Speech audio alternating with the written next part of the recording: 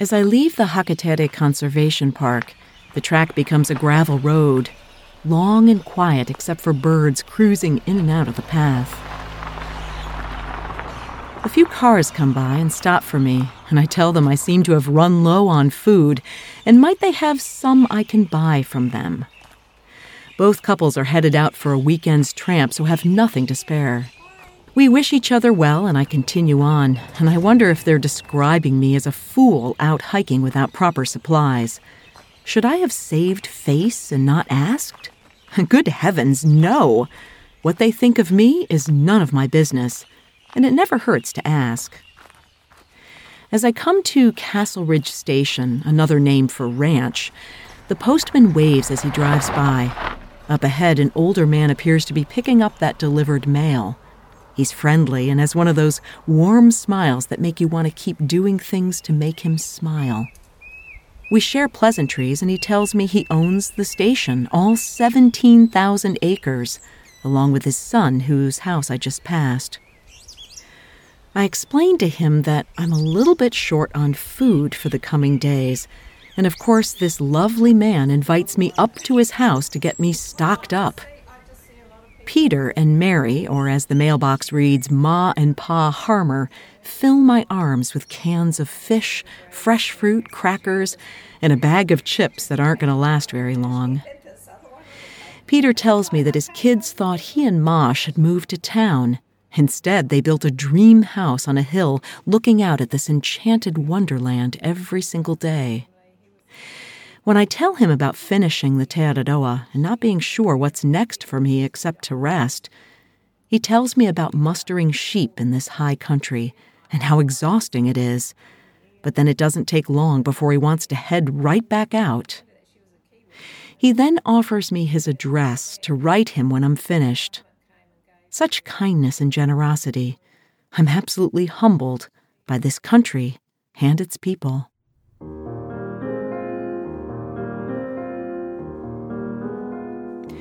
You're listening to The P-Rag, Unfiltered Adventures of the Blissful Hiker. I'm Allison Young, the Blissful Hiker, sometime professional flutist, sometime voice artist, and full-time pedestrian. Like the small backpacking essential of the same name, the P-Rag shares the unglamorous but vital truth about empowerment as badass people who really don't need permission to blaze our own trails in this journey we call life. Thanks to Lecky Trekking Poles for supporting the P-Rag podcast. If you want to be a blissful hiker, Lecky should be in your hands. Also Belega, makers of the best blister-resist, non-slouching, foot-massaging socks for the long haul. The wild wind blew open the door of the hut, even after we placed a rock to hold it shut. I love the rattling sound, though, the gusts sending shivers through the tiny structure. I met Tomáš from the Czech Republic many weeks ago on the Te Araroa as a large group of us went up and over Waio Pass on a gusty and sleet-filled day. Most of us dispersed, and then I traveled with Tom and Alessio, then just Tom. We met at the top of a saddle high above the braided and uncrossable Rakaya River. And I'm glad he's here, because in 2 days there's another uncrossable monster of river, slightly less so, and with a tall man like him, I think we're going to cross it. But for now, we have nearly 40 miles ahead of us, with today a walk up a river and over a high saddle. Tom is still asleep at the A-frame hut. He manages to sleep through anything, though I think he closed the window sometime in the middle of the night. Our little perch here feels like something out of Lord of the Rings. The landscape is enchanted, the sky pink above the mountains. Even the loo has a view. My planning was way off, and I don't have quite enough food. I never expected to get that ride from Neil and Kate around the Rakaya River, but here I am. Tom says he brought too much, so he's offered to share, but for now I'm just going to drink more and try to keep myself full. I leave him a note to meet at Manuka Hut, and then I'm off, walking along an old jeep track of some sort. It winds along tussock, bright yellow flowers, and shattered landscape of rock and erosion. It's easy walking except for wild wind trying to blow me off my feet. I read an article about a woman tramper in the 1950s who blazed the way for many New Zealand girls, mostly discouraged from hiking, and she describes how she managed the wind of the ridges of the Araroas by sort of floating on it. I give it a shot, and I find, I can use less muscle to stay upright. Soon I reach the ramshackle commons hut, corrugated metal wrapping a tiny box like Christmas paper. I'm surprised that Tom hasn't quite caught up with me yet, as I cross a stream, realizing this is the stream I'll walk up to get over the saddle at nearly 3,000 feet. The sky is gray and the wind whips at my pack, and I suddenly feel anxious heading up into this water trail. There's no obvious path, and the orange poles are often placed in such a way they confirm your path choice rather than suggest it. I've crossed many streams already today, and my sneakers are squishy, but this one will be for many kilometers. I look behind me, but no one's there. So I take a deep breath, and I begin heading up. The water is cold, but it's not deep. The current rushes and pulls as the wind contributes, blowing hard in the same direction. I cross over to a rocky shore and step up to a grassy bank with a few thorn bushes scratching my ankles. 3 heart-shaped stones greet me as a brown lizard with a black stripe down his back sneaks past. Across the stream is a bent orange pole, so I look for a good place to set my feet and enter again, trying to stay solid on rocks. This time I cross to a bank of bigger rocks and simply push upstream in more placid water. I'm faked out, though, by a path going up and over that turns out to take me thick into thorn. So I backtrack and decide to take advantage of any reasonably shallow water I can find. It doesn't always work, as large boulders with water gushing over stop my progress. But eventually I find the next orange pole and switch sides, perhaps 50 times doing that in a kind of river slalom. The sun comes out in full now and lightens my mood. It's slow going, but I have the hang of it, sensing when to cross before I look for the pole, sky filled with lenticular clouds billowing in waves. As I get closer to the saddle, I begin to see nobos or northbound hikers who offer good advice when I ask about the big river coming up in 2 days. If there's no rain, they tell me I should be fine. To which the sky replies by going dark and spitting out rain. Not heavy, but a steady drizzle all the way up the saddle in deep grass up to my elbows. The grass hides the trail and the trail markers, but it also hides a stream running underneath hummocky dirt. I use my poles to lift it back before stepping forward, but I still manage to fall directly into a hole, thankfully not hurting myself. The drizzle continues, mildly unpleasant, obscuring a view and making me move faster. At the top of Clent Hill's saddle are 2 chairs ostensibly for hanging out in this beautiful place. Well, I simply press on to a confusing bit that is not well marked at all. Just when I want to go down off the saddle, I need to stay high, and I cross several massive scree slopes. It's not difficult, but in the rain it feels exposed and airy. The trail continues high as a huge valley opens beside me with a stream far below, clearly the wrong way. Rocks give way to tussock, this time grass as high as me and covering most of the orange-topped poles. The going is slow as I hunt around for my direction and try to smash down the grass and not fall into any more holes. I take one wrong turn and I see the pole after the fact, just as Tom catches me. He is moving slower due to a painful ankle, and I hope he manages the coming days. Just as I think that thought, the sky begins to clear and the sun comes out. We both take our raincoats off at the top of the final high point, looking down on a lake and mountains with mysteriously low cloud dancing above. It's as if Lake Heron Basin is being gently tapped with a fingertip. It's more tussock negotiation down, plus the land of massive jabby things, speargrass taller now than Tom. At the junction, he makes me a peanut butter wrap, and we sit in sunshine admiring our splendid view and drying our clothes. That's until the wind picks up, a lot of wind. It comes howling down the valley that we'll need to walk to get to the hut. I begin to shiver, so I head off, passing a couple of lakes and marveling at this odd cloud pressed down. The wind is not gusty, but it's straight line, taking my breath away and pushing on me as I walk my final 5 kilometers of the day. I'm struggling, but I still snap pictures, feeling wonderful because of all I experienced today. Hot sun, cold rain, feverish wind, magical views, a stream as trail, and sometimes only a suggestion of trail. I feel proud of my courage moving forward, even when I felt very alone and vulnerable. I should also mention now that so many hikers skip this section because it's awkward to get to between those 2 big rivers. But many people suggested not to miss this, and they were absolutely right. Today turned out to be one of the most special of all, simply because of its variety, its challenge, and its sparkling, lonesome beauty. It's days like today that make me remember why I decided to walk this long trail. Because I wanted to feel alive.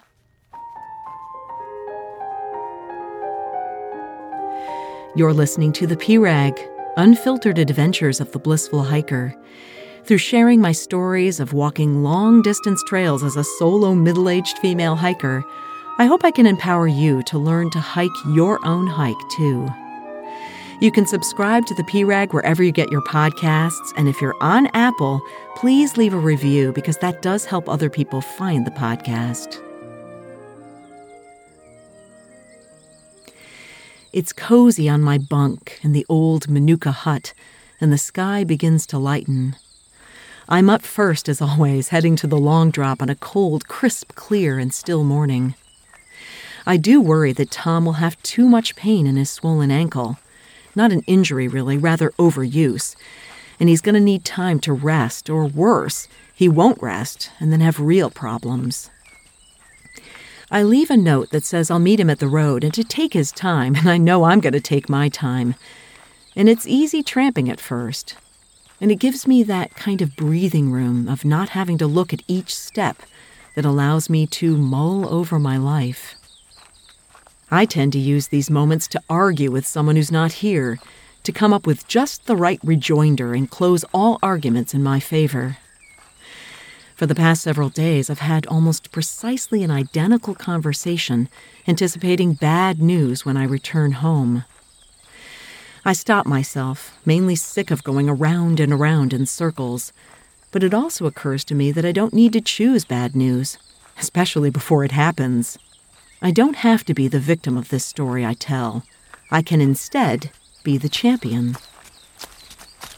Just then the trail cuts off and heads straight up to a saddle through thorns and grass above my head. Spread below me is a tarn, which I know only because the map says it's there.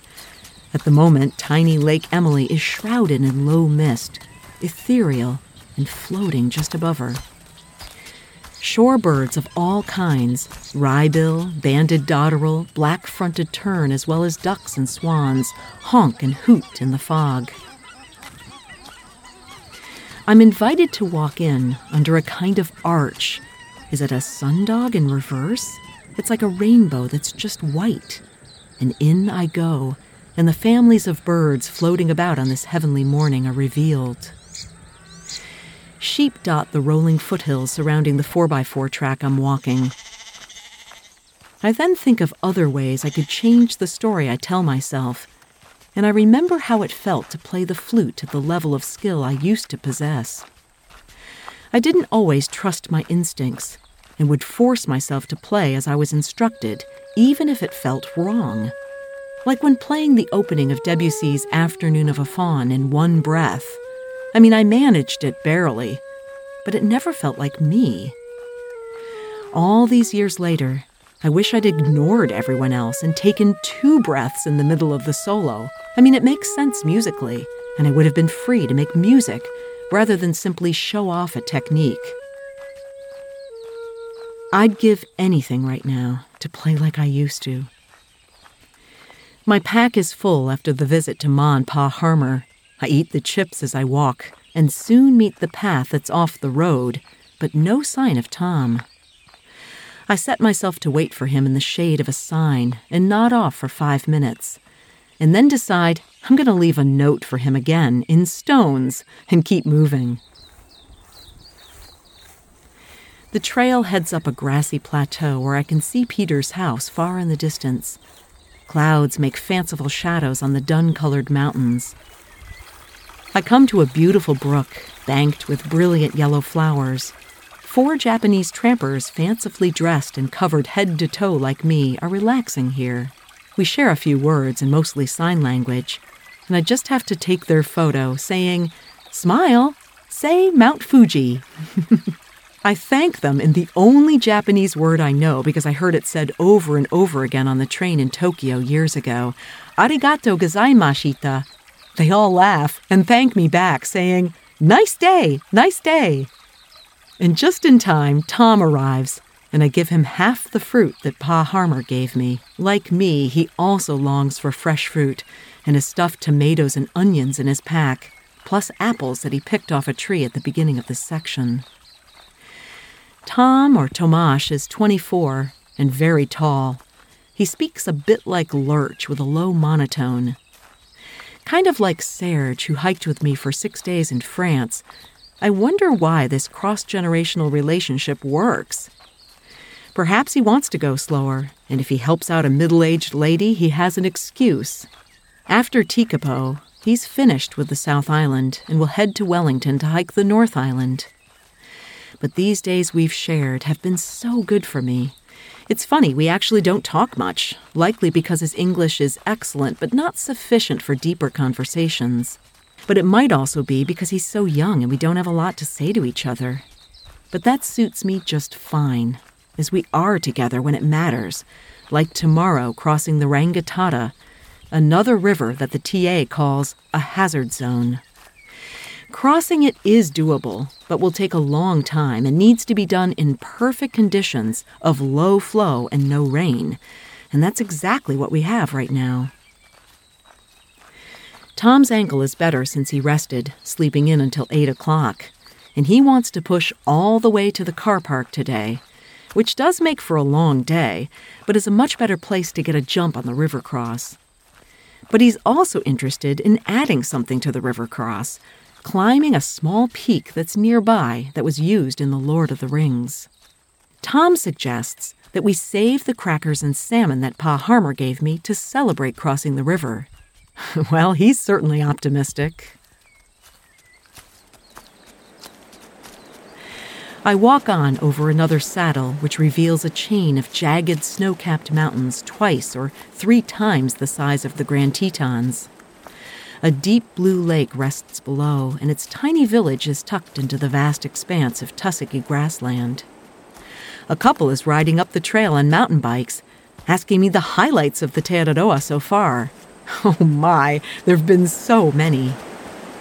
The wind rushes through the red-gold grass, making a whistling sound, and the orange trail pole flutes as I approach, almost like a scene from the afternoon of a faun. Soft tundra plants massage my steps. I pass blue tarns with electric green grass on the edges. The feeling of this place is awesome in the truest sense of the word. It's huge, powerful, menacing, ageless, and dumb. But somehow it's full of story and meaning. I feel tiny in the expanse. The trail works its way past a farm and down steep chalky cliffs onto the Potts River Terrace as it heads over rocks and boulders dragged here in flood, emptying finally into the mighty Rangitata, a complex system of braided waterways and more boulder-strewn islands and terraces. There's shade without bugs at the car park, and the alley coop is up quickly, my view into the mountains I'll walk on tomorrow. I do stretches on the bridge while the sun plays hide-and-seek with the clouds resting on the summits. And I look out at the Rangitata River, nearly 6 miles of riverbed to cross. Corey Tenboom says, "Worrying is carrying tomorrow's load with today's strength, carrying 2 days at once. It is moving into tomorrow ahead of time. Worrying doesn't empty tomorrow of its sorrow. It empties today of its strength." I eat a big dinner now, having almost too much food for the remaining 4 days' walk to Lake Tekapo. In one of the most beautiful places on Earth, I worried about my fate when I get home. I worried about how I missed an opportunity to play my flute like I really wanted to, rather than how I was told to. I worried I'd run out of food, and I worried Tom's ankle would keep us from crossing the Rangitata, stretching shimmering under the setting sun. It did me no good, and simply took the energy I had to be in this now and placed it elsewhere.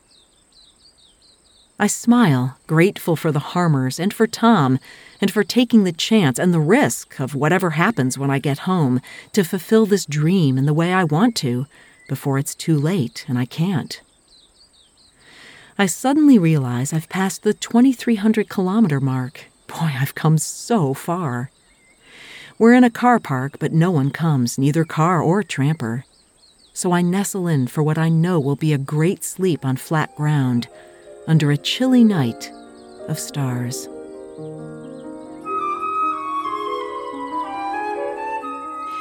Thanks so much for listening to the PRAG podcast. You can rate and review us at Apple Podcasts, and you can find out more about my long walks, including on the Te Araroa in New Zealand, as well as the PCT and other trails around the world. It's at theprag.com. And that music you're hearing is me playing my flute from Better Days. It's available on iTunes. Next week, we do cross the Rangitata, and successfully. It is an incredible experience, maybe one of the most incredible of all of my trekking. Until then, my friends, kia kaha and happy trails.